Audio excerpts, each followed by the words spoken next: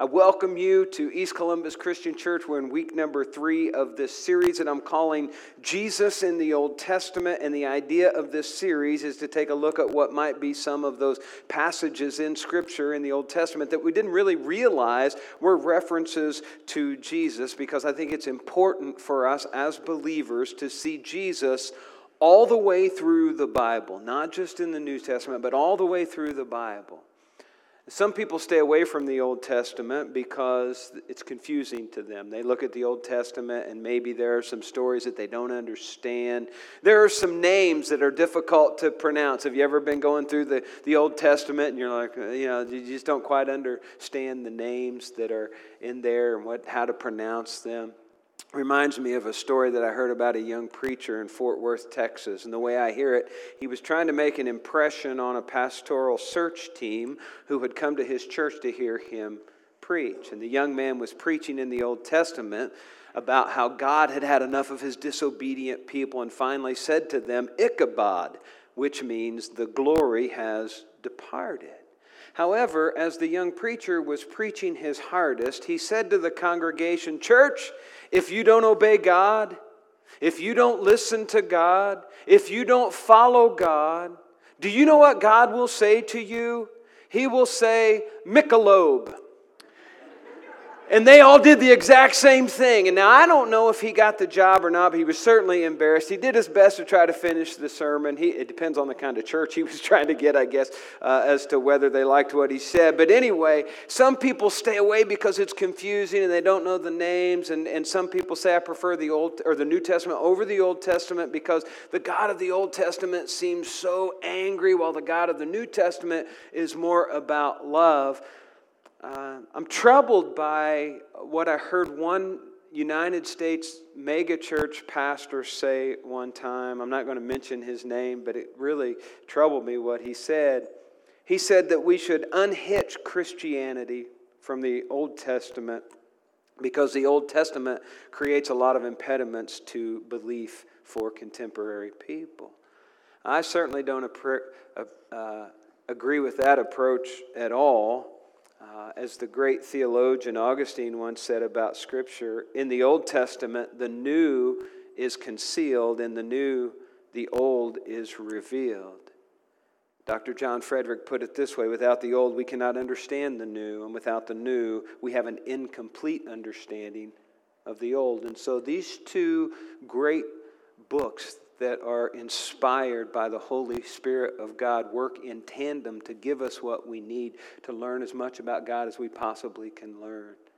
And that brings us to this week's story in the Old Testament. If you have your Bibles with you, turn with me to the book of Numbers. Numbers is the 4th book in the Old Testament, and it gets its name because, have you ever wondered that? Why the book of Numbers? Why is it called that? You're going through these things. It's kind of an odd name for a book. Well, at the beginning of the book, God had wanted the Israelites to count all of their people. So basically, God was taking a census of His people, and that's where a lot of these stories come from, is throughout that time. And it's in chapter 21 of this book that we get a glimpse of Jesus, another glimpse of Jesus, and it's an obscure glimpse, but it certainly rings true with who Jesus is, who He was to the Israelites at that time, who He is to us now, and who He is for all time. But in chapter 21, beginning in verse 4, here's what it says.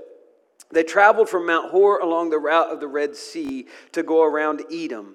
But the people grew impatient on the way, and they spoke against God and against Moses and said, "Why have you brought us up out of Egypt to die in the wilderness? There is no bread, there's no water, and we detest this miserable food." I'm going to stop right there. I'm not sure.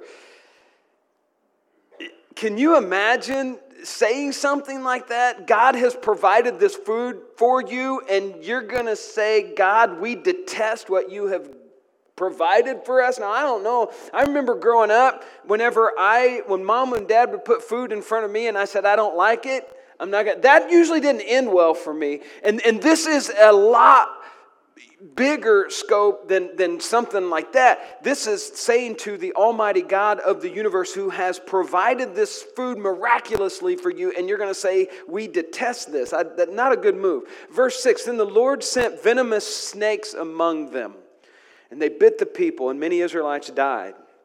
The people came to Moses and said, "We sinned when we spoke against the Lord and against you. Pray that the Lord will take the snakes away from us." And so Moses prayed for the people. And the Lord said to Moses, "Make a snake and put it up on a pole. Anyone who is bitten can look at it and live." And so Moses made a bronze snake and put it on a pole. Then when anyone was bitten by a snake and looked at the bronze snake, they lived. Does that seem like a weird story to anybody else in Scripture? And can I be very honest with you about something? I hate snakes. Okay? Can I get an amen? I hate snakes. I don't ever want to see a movie about this story, How many of you have seen The Passion of the Christ? Have you seen that movie? And how Jesus is praying in the Garden of Gethsemane, and that opening scene, the snake's crawling around on the ground of the garden, and Jesus is praying, and then he gets up and he crushes the snake. Remember that? I know it was symbolism. We talked about that last week from Genesis 3:15. That's where that fit in. "I'll put enmity between you and the woman, between your offspring and hers. He will crush your head and you'll strike his heel." That's what the scene in that movie was about. But I would have been okay if that scene hadn't made it into the movie, right? And then has anybody seen the movie Snakes on a Plane?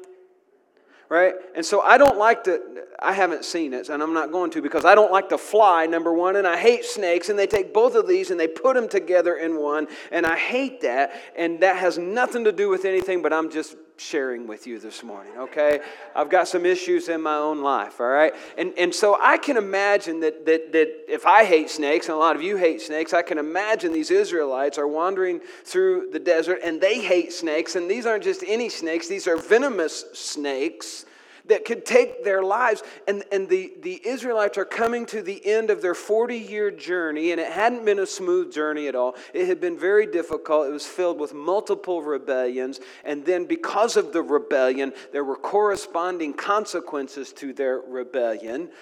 And when you look at it, the nation of Israel, really, they were a very whiny bunch of people, right? From the very beginning. They're just whining. They're complaining about everything. And the children of Israel, they're getting ready to reach the place that God had promised them, the promised land. Finally, they're almost home, and they're almost to the promised land. And these Israelites are so thick-headed, though. And I'm not like any of us today. We'd never be thick-headed like that.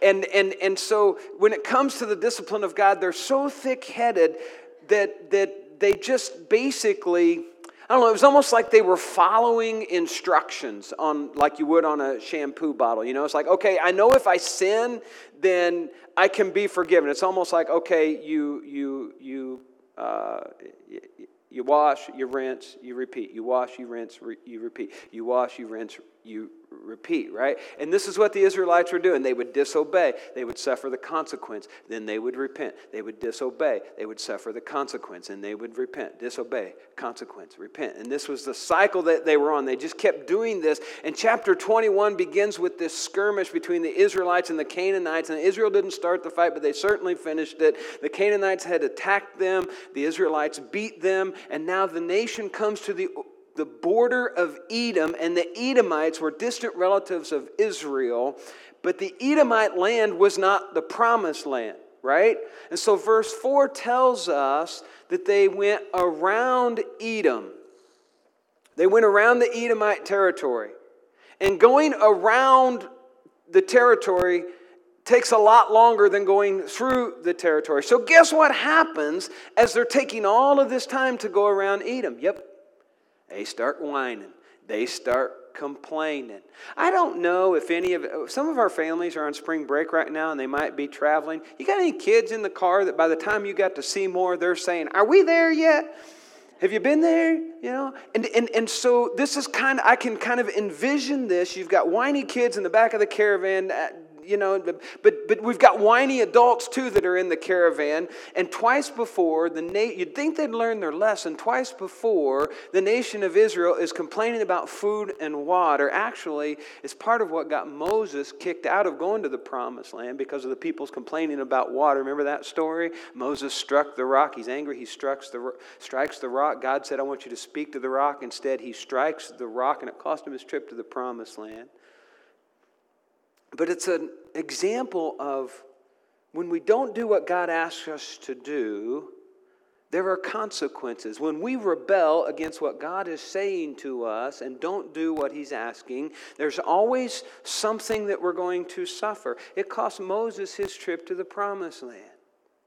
Right? And we cannot escape the reality that sin has consequences, and that's the first point of our sermon today. There are consequences to our sin. I think that there are people who go through life who really don't understand the consequences to sin. And some of the consequences are immediate consequences.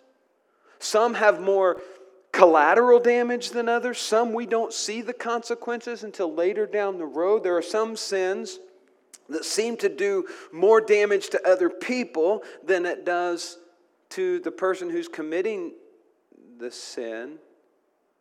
But sin hurts. It always has consequences, and it hurts us in a few different ways. The first is physically. When we sin against God, it causes this internal conflict with God and us. And it can actually start leading to health issues. If you're dealing with sin in your life and you've got this struggle going on, it can actually take a toll on your body. And depending on the sin that you battle with, it can affect all sorts of things. It can affect blood pressure, sleeping patterns. It can destruct your body. Might depend on the lifestyle or the type of sin that you're participating in. It can also have emotional consequences. The Bible tells us that walking the wide road or the easy way, it can lead to destruction. And this goes beyond physical death. This is a spiritual death. This is where you get to this point where you're just empty, where you're hopeless, where you're broken. Like where we see so many people in our world today. I think many people go down this path towards sin because they're hoping that it's going to fulfill them emotionally, only to discover that it can't. No. And then many people experience guilt and depression. It even leads to some people being so broken and depressed that they take their own life, or at least think about it. And then there's the spiritual consequence, right? I think that's the one that most of us understand the best.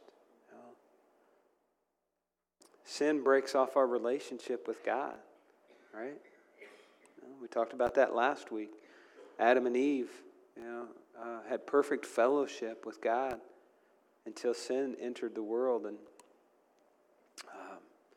then that relationship was broken.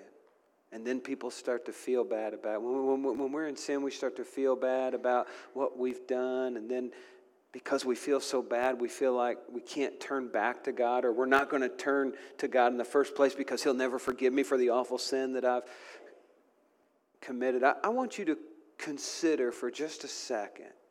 I want you to take a second and consider the cost of sin. Because I want to tell you that there is no sin in this world that is worth the consequences that will follow. And in this story, in the book of Numbers, these people simply could not stop rebelling against God. They worshiped idols.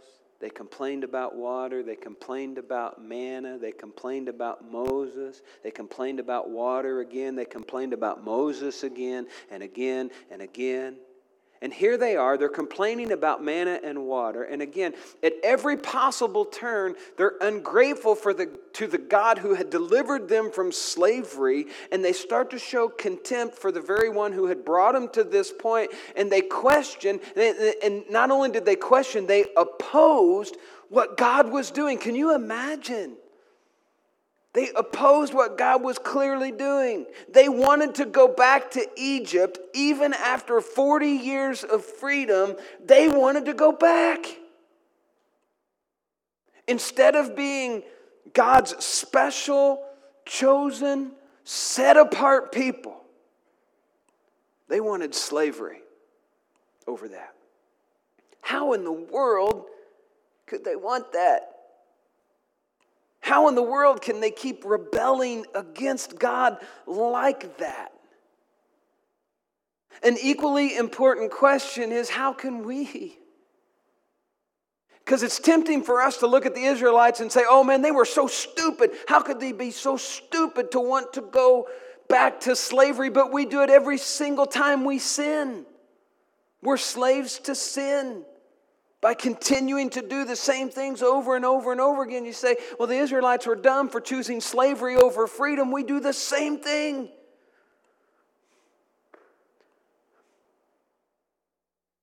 So, yeah, but, they're dead. We can talk about them. They're a part of history. That's different. No. We're not all that different than the Israelites who were wandering around in the desert. In fact, from Israel's story, we're reminded of a foundational biblical truth about humanity. And it's this: we've all sinned and fallen short of the glory of God. Everyone who has ever walked the face of the earth other than Jesus Christ has sinned. And that's the second point to our message this morning. White people, black people, all shades of people, rich people, poor people, Christian people, non-Christian people, we've all sinned and fallen short of His glory. You sin, I sin, our children sin. It's been said that there are two certainties in life, death and taxes. Let's add a third to that. Sin. Right? And the Bible tells us this in several different places. 1 John 1:8, if we say we have no sin, we deceive ourselves, the truth's not in us. Isaiah 53:6, as Mike mentioned earlier in his communion meditation, we all, like sheep, have gone astray. Each of us has turned our own way. Isn't that what the Israelites were doing? They didn't want it God's way, they wanted to go their own way. And we do the same thing. We've each turned our own way, and the Lord has laid on Him, meaning Jesus, the iniquity of us all. That's what God did for us. Romans 3:23, all have sinned and fallen short of His glory. The Israelites were terrible sinners. But so are we. We're thirsty. But yet we don't like what God provides for us. We're hungry. We don't like what He gives us to eat. I got a clear path for you. This is what I want you to do. I've told you this in Scripture. This is what you're to do. And yet we would rather go all the way around Edom instead of doing what God wants us to do. We get the sin and consequence thing, right? I mean, we all understand that. But this time we read this strange episode about snakes. Snakes are biting people, and the people are dying. They're in this shampoo cycle again, right? Sin, consequence, repent. And repent is what they did. When the snakes started biting, they're like, oh, okay, I better straighten up, right? I'd probably do the same thing. People came to Moses and said, we've sinned by speaking against the Lord and against you. Pray that the Lord will take away the snakes. And so Moses prayed for the people, and the people of Israel gave no thought to their actions, or they gave no thought to the consequences of their actions before they acted. How many times do we do that? Right? How many of you have ever made a hasty decision and then regretted it? How many of you, before you sin, you sit down and you map out what the consequences of that sin is before you ever do it? Probably not very often, because if you sat down and you mapped out the consequences of the sin you're about to commit, you would never do it. So here is what's happening. The Israelites are on the verge of a major season of blessing. They're almost into the promised land. But instead of receiving this blessing with joy, instead of worshiping and rejoicing and getting excited because they're about to go into the promised land, they're reeling from the consequences of their sin. Their sin was literally killing them. And that's what sin does. Their sin killed them. Our sin will kill us. Thankfully, God is a God of life who doesn't forget His covenant. And they cried out to God. The children of Israel cried out to God, and God heard their cry. And so when they were bitten by their own sin, God answered and saved His people, but not in a way that we would expect. God told Moses to make a bronze snake and put it on a pole And everyone who looks at the bronze snake will live. Again, really weird story. To me, that doesn't sound like something God would do. That sounds a little more like idolatry to me, almost like witchcraft, voodoo, something kind of crazy like that. And really, in time, that snake on a pole did become an idol to some of the people, so much so that a king by the name of Hezekiah would have it destroyed. So why did God do this? Why did God put this snake on a pole? Well, maybe it was because bronze was a symbol for judgment, I understand. Or maybe the snake is a symbol for evil in the Bible. Again, it was a snake in the Garden of Eden that tempted Adam and Eve. Others suggested that putting a snake on a pole forced the people to face their own sinfulness. But I think it's something much more profound than that.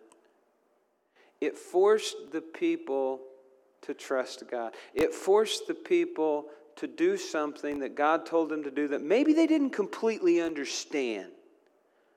Right? Do something that maybe just don't quite get the whole thing. And the bronze snake was not going to save them. Believing what God had said is what was going to save them. There was nothing magical about the bronze snake that they would look at and go, okay, this is great, I'm going to live now. What they needed to understand was that when their wound was fatal, they needed to turn to God, and He's the only one that could heal them. When they're broken and bruised and battered, the only place they could go was to God. And the same is true for us. When we're broken, when we're bruised, when we're battered, the only place we can go is to God, because God is the one who remembers His covenant and He saves His people. And that's what He's saying to us a few thousand years later. When we read this story in Numbers and we look at the cross today, we understand that Jesus is the remedy for our sin. As we jump ahead into John's Gospel, chapter 3, several hundreds of years later, after this strange episode, a Pharisee came to Jesus in the middle of the night. His name was Nicodemus. Pharisees, these self-righteous Jews, right? They're certain of their own goodness and they're going to earn their way to heaven. But Nicodemus knew that something wasn't quite right about that. All this self-righteousness, this can't be the way that it is. And so he slips in to see Jesus in the middle of the night so his Pharisee buddies wouldn't know that he was doing what he was doing. And so he's having this conversation. Nicodemus and Jesus are talking. Jesus brings up this episode of what happened in Numbers 21. I can just kind of imagine Jesus and Nicodemus sitting in this tent at night, and Jesus says, Nick, just as Moses lifted up the snake in the wilderness, so the Son of Man must be lifted up, that everyone who believes in Him may have eternal life.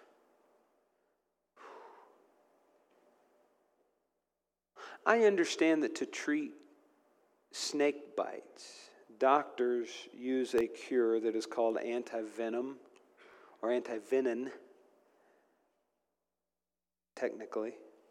And to create this antivenin, the venom is milked from the snakes, and then it's injected in very small quantities into a horse or into some other animal.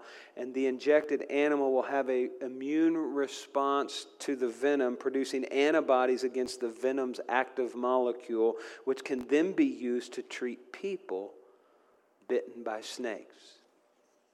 Right? I had to read that. I didn't know that myself, right? Isn't it ironic that for us to have a cure for poison, an animal has to be poisoned? That's essentially what Jesus is telling Nicodemus. The Son of Man is the antivenin. And in the same way that the bronze snake was lifted up in the wilderness, Jesus was lifted up on the cross. And just like just looking at the bronze snake didn't cure them, just knowing about Jesus on the cross doesn't save us either, just knowing about it. There were a lot of people in Jesus' day who saw Him hanging on the cross. They saw it happening with their own eyes, yet they didn't believe. When the Israelites looked up at that snake, they were looking up with a desperate faith in God, trusting Him to come through for them. Right? They knew that they were unable to cure themselves in their own condition, and they had to believe that God would save them, that God had the power to heal them of what was going on in their lives. And that's what Jesus was saying to Nicodemus in John chapter 3. When we look at Jesus and we believe that He has the power to save us from our sin, we repent of our sins and we're baptized into Him. The Bible says we enter into a new covenant with Him. And the cross becomes the symbol of that covenant of God's promise. Right? Jesus, who knew no sin, became sin for us, so that in Him we might become the righteousness of God. God laid the sin of the world. That's your sin and that's my sin. Every sin we've ever committed, as Mike said, past, present, future. God laid those sins on His one and only Son. And He was nailed to a wooden cross. And He was raised up high for the world to see.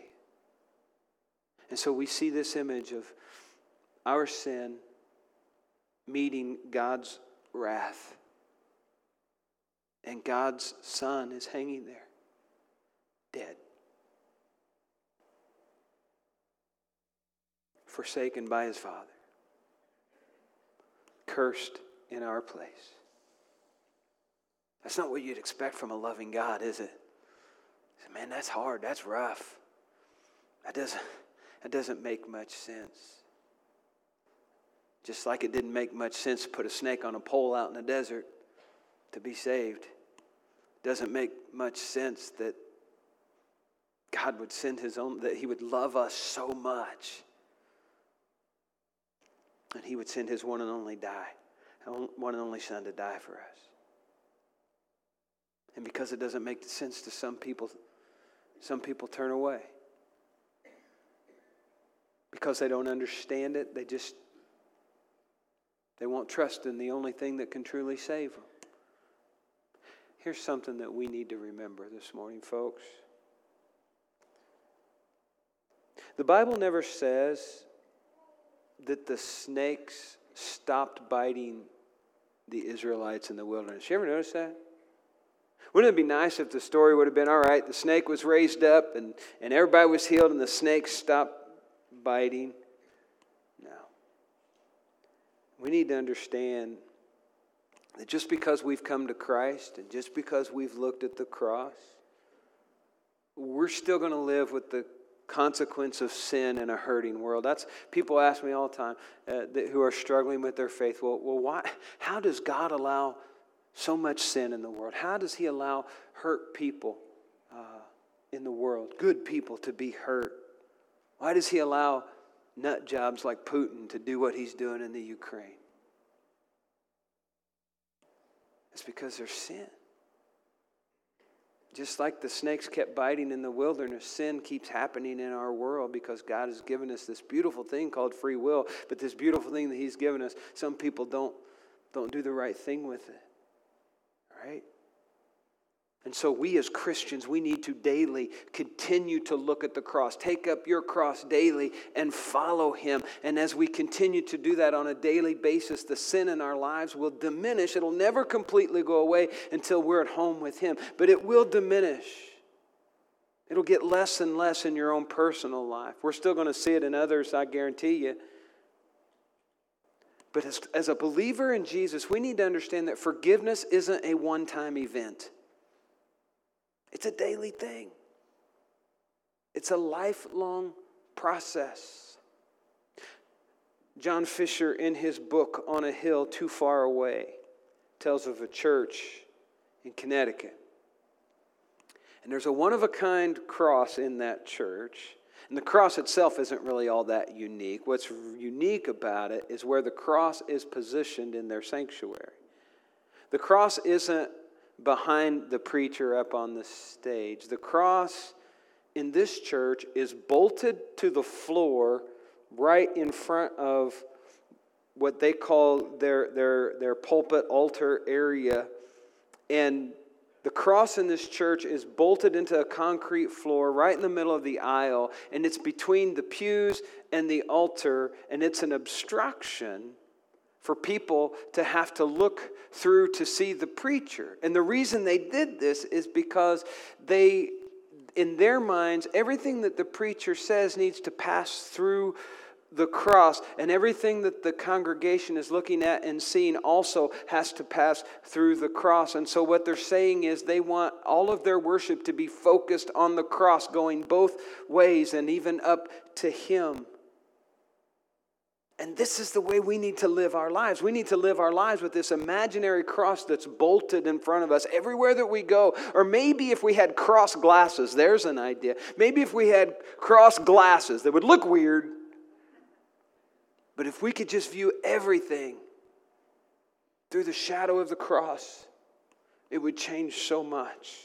When we look at our family, we see them through the cross. When we look at our job, we see them through the cross. When we look at what we're doing in the church, we see it through the cross. Everything that we do, we need to see as an opportunity to serve the Lord who died on the cross for our sins.